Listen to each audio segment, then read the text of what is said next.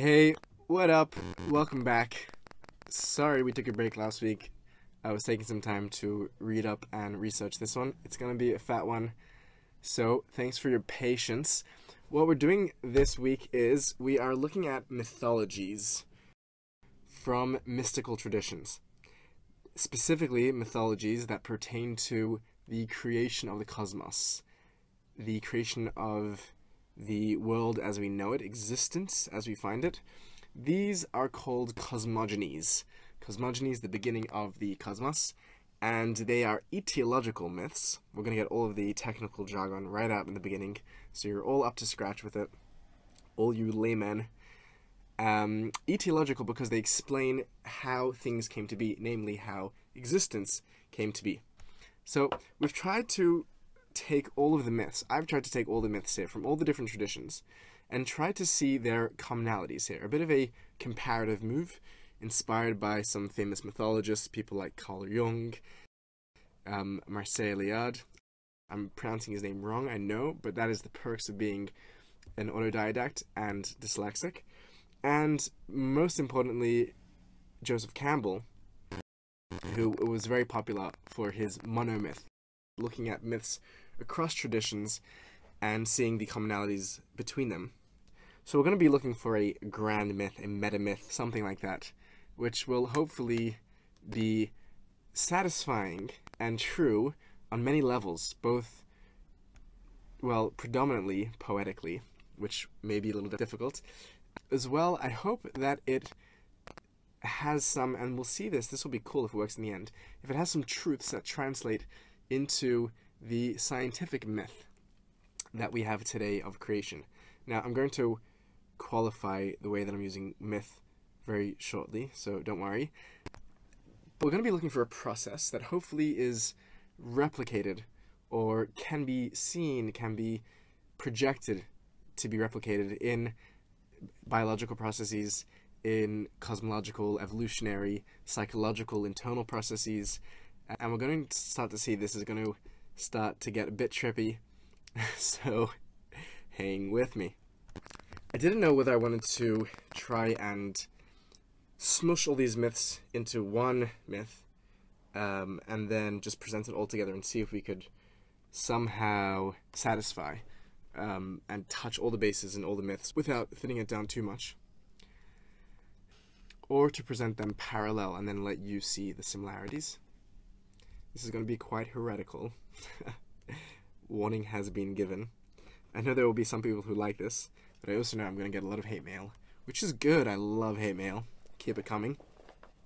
Okay, now, two definitions. Firstly, a myth is not a lie. That is the way that myth is used in common jargon, but that is not how myth is used in the study of mythology. Myth is not a story, which is untrue. It is a truth told in the form of a story. I know that's a good line. I didn't make it up. So when I say something is a myth, I'm not calling it a lie. I'm calling it a truth in the form of a story or narrative. A truth that cannot be expressed in straightforward, analytical, descriptive, factual language because it transcends those categories. Very good. Now, there's a particular importance with creation myths, which is what we'll be looking at here today. Creation myths address, this is a quote as well, creation myths address questions deeply meaningful to the society that shares them, revealing their central worldview and their framework for the self-identity of the culture and the individual in a universal context. So, creation myths, which are some of the most prevalent myths amongst cultures, are mythologies that ground a society because we have this natural tendency to want to know how we got here, what we're doing here. Surprise, surprise. And none of us here showed up with a manual out of the womb, how to life. So we create these mythologies to explain how we got here, what we're doing, and where we're heading. So it's natural to want to know how on earth we got here. But the additional function of these creation myths is not simply the etiology, namely explaining how we got here, but it also provides this soteriology, where we're heading, how we're getting back to. because, as we'll see in many of these myths, the idea is to return to the primordial state, to return to where we came from. And if you want to return, you got to first figure out where you came from. Hence, the beauty and importance of these myths. Now, because we're going to find a lot of similarity, we're going to have to ask the question why they're similar. And they're similar, I think, for one of two reasons. Firstly, because these traditions did not happen in total isolation, in vacuum. They were in communication with one another, so they shared to some degree and influenced each other's cosmogonies and cosmologies and theories and mythologies and theologies.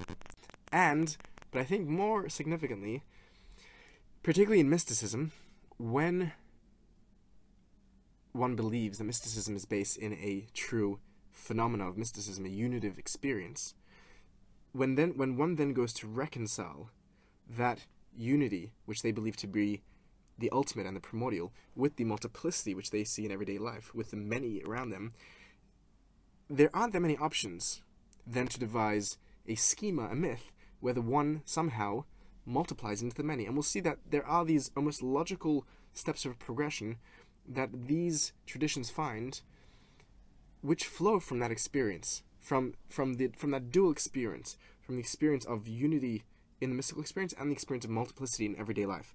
In the reconciling between these two experiences emerges somewhat naturally the mystical cosmology. How do you like that? Now, don't worry if this is going over your head. It is over my head too, I will tell you that. I'm just going to throw it out there, and together we're going to see what we can make of this mess. I'm looking forward to your feedback, and here we go. Long introduction. Wow, well done. So this is what we're going to do.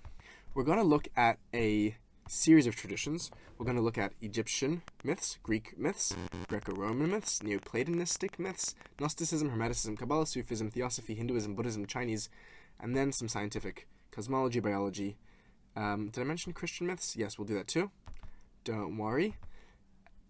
And we're going to see their common elements in them in this metaphysical metamyth of mysticism. Kaboom.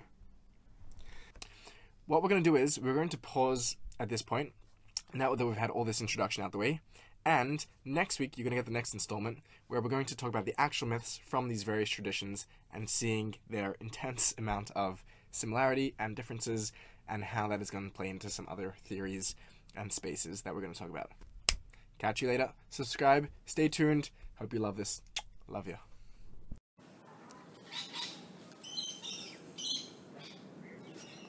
In the beginning, there was one, and there was chaos. In Egyptian mythology, this is called Nu. In Hebrew, it's called Tohu Vavohu. In Hinduism, we have a text from the Rig Veda which reads, "Darkness there was at first, by darkness hidden. Without distinctive marks, all this was water. That which, becoming by the void was covered, the one by force of heat came into being." In Christian mysticism, according to Jakob Boehme, the Christian mystic we've chosen to use for this exposition, there was a dark, embryonic, amorphous abyss.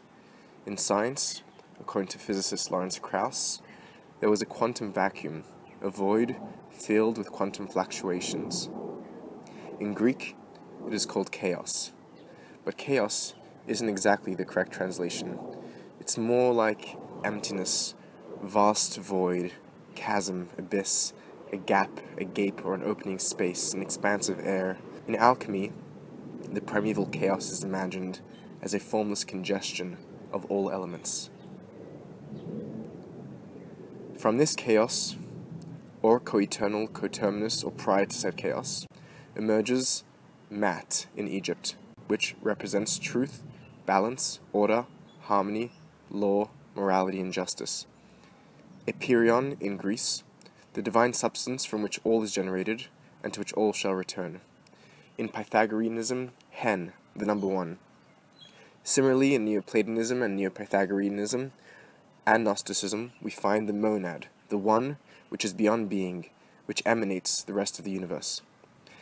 In Taoism, you have the Tao, which produces Wuji, the limitless or infinite, Wu meaning without or isn't, and Ji the highest utmost point, to reach the end, to attain or to exhaust. In Kabbalah we speak of the Ein Sof, again Ein, without, Sof, end, or Atzmut, which, like in Sufism, emanates what is described metaphorically as a light called Or Ein Sof, the light of the Ein Sof, or Nur-i Ahadi, the light of the One, in Sufism, which desires to manifest itself in multiplicity, coming out of its self-isolated oneness, Zahat of Allah, the Divine Essence.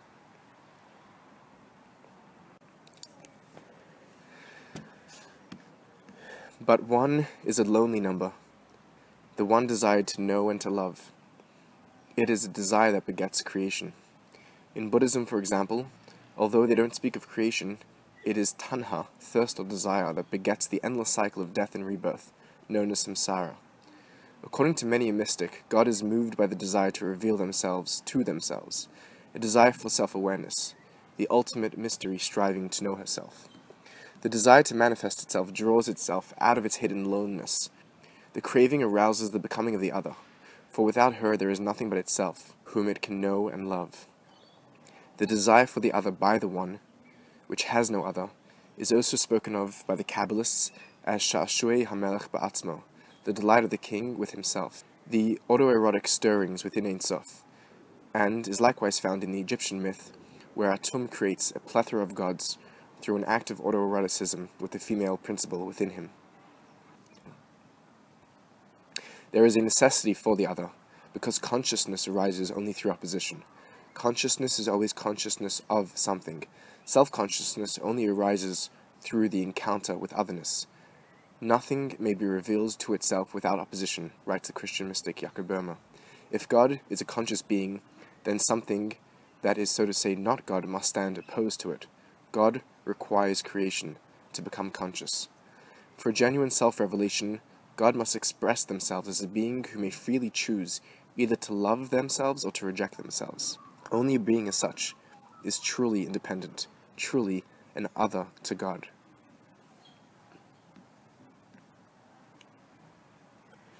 So in order to create space for the other, the one retracted into itself, temporarily forgetting him, her, your, our, myself, whereby creating an empty space that would allow the illusion of another in its own image, the requirement for a dream, the womb of creation.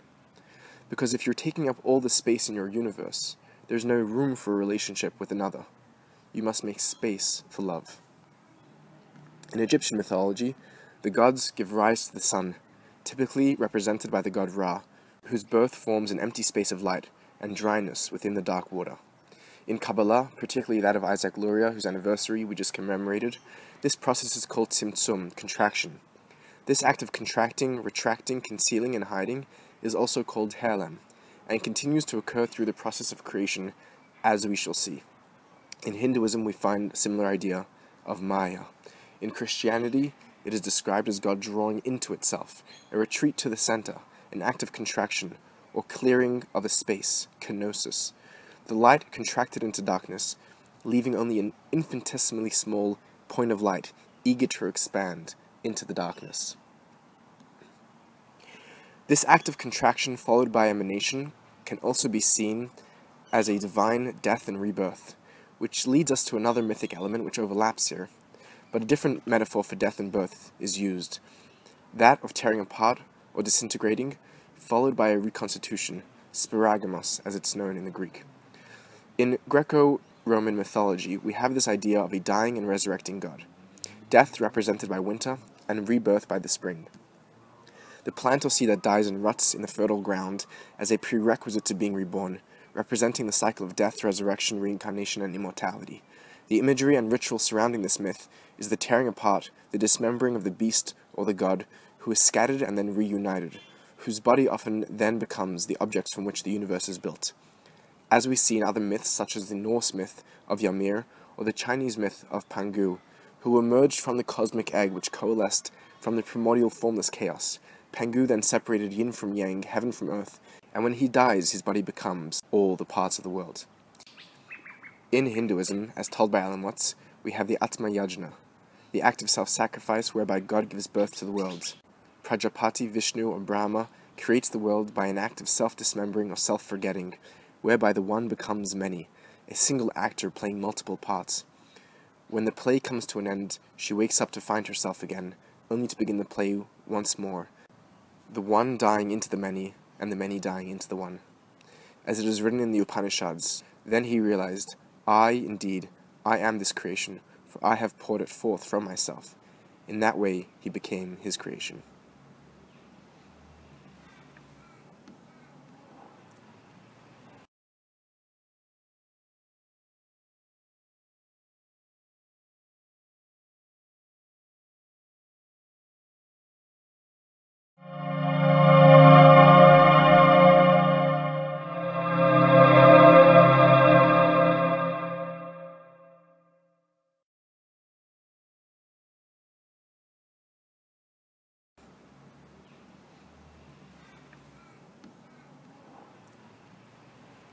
Stepping back from the mythic to the cosmic process we were following earlier, that empty space that we've generated inside ourselves to create space for the illusion, perhaps, of the other.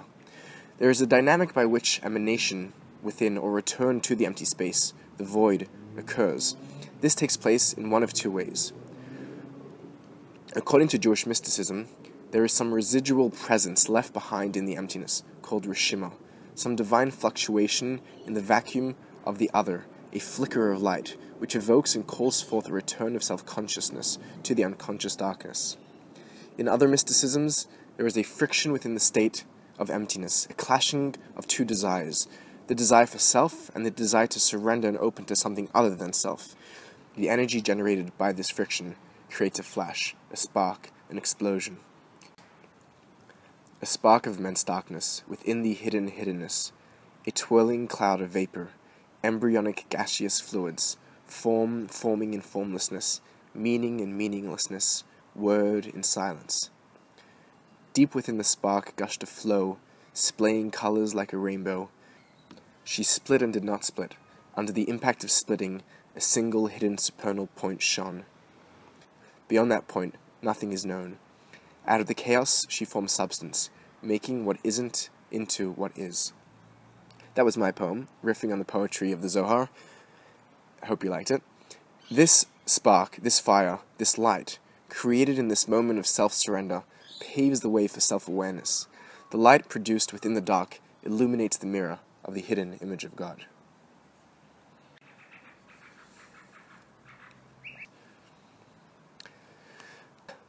This spark, then, is the first emanation in a series of gradations of emanations until we get the world as we know her. The spark splitting itself from its original unity, replicating and multiplying exponentially, like a single embryonic cell dividing and dividing and dividing. In Pythagoreanism, the monad begets the dyad.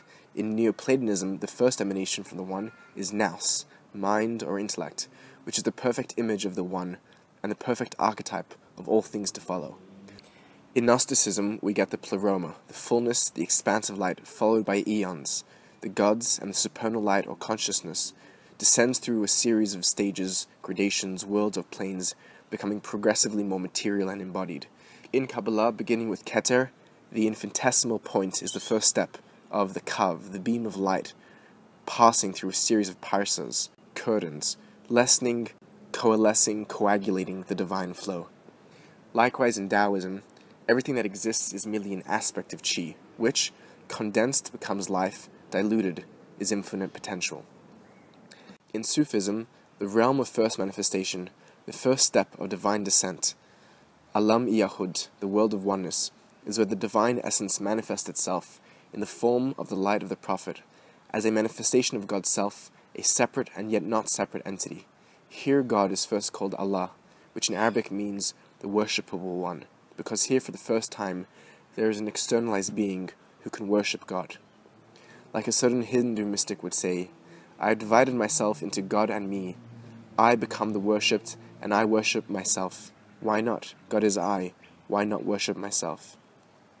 This is what Berman would call the self-dividing of the infinite expanse of unconditional self into the I and the not I. In Taoism, the process as recorded in the Tao Te Ching goes like this. The Tao produced one, one produced two, two produced three, three produced all things.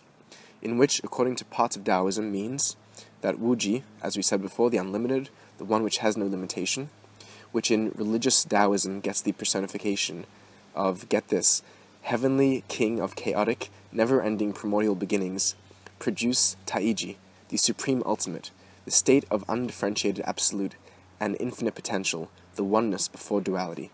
That is Tao creating one, and then one produces two. Taiji produces duality by separating yin from yang.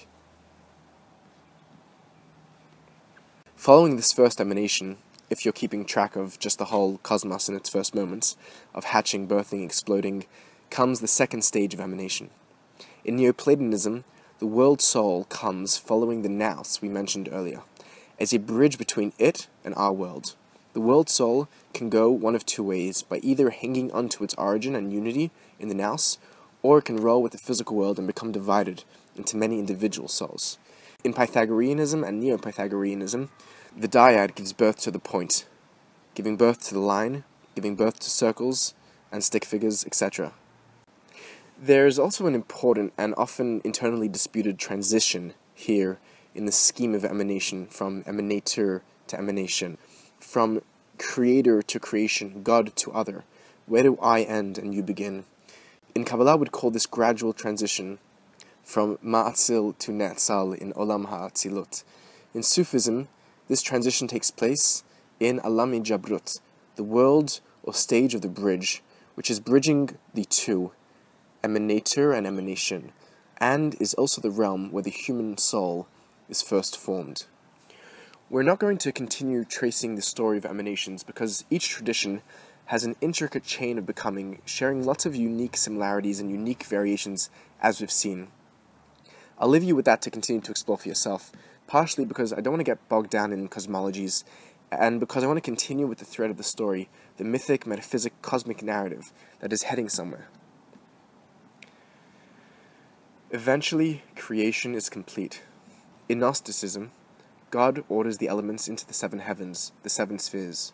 The Word then leaps out from the material elements, which were previously unconscious, or in other traditions, is spoken or breathed into them. God then creates androgynous human in God's own image and handed over his creation to its stewardship. In Sufism, God created the physical world of Nasut, hiding himself in the human under many, many layers.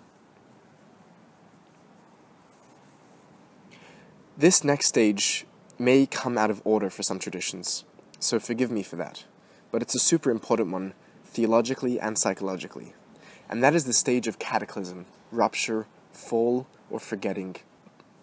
In Neoplatonism, our world ought to be so pervaded by the world soul that its various distinct parts should remain in perfect harmony.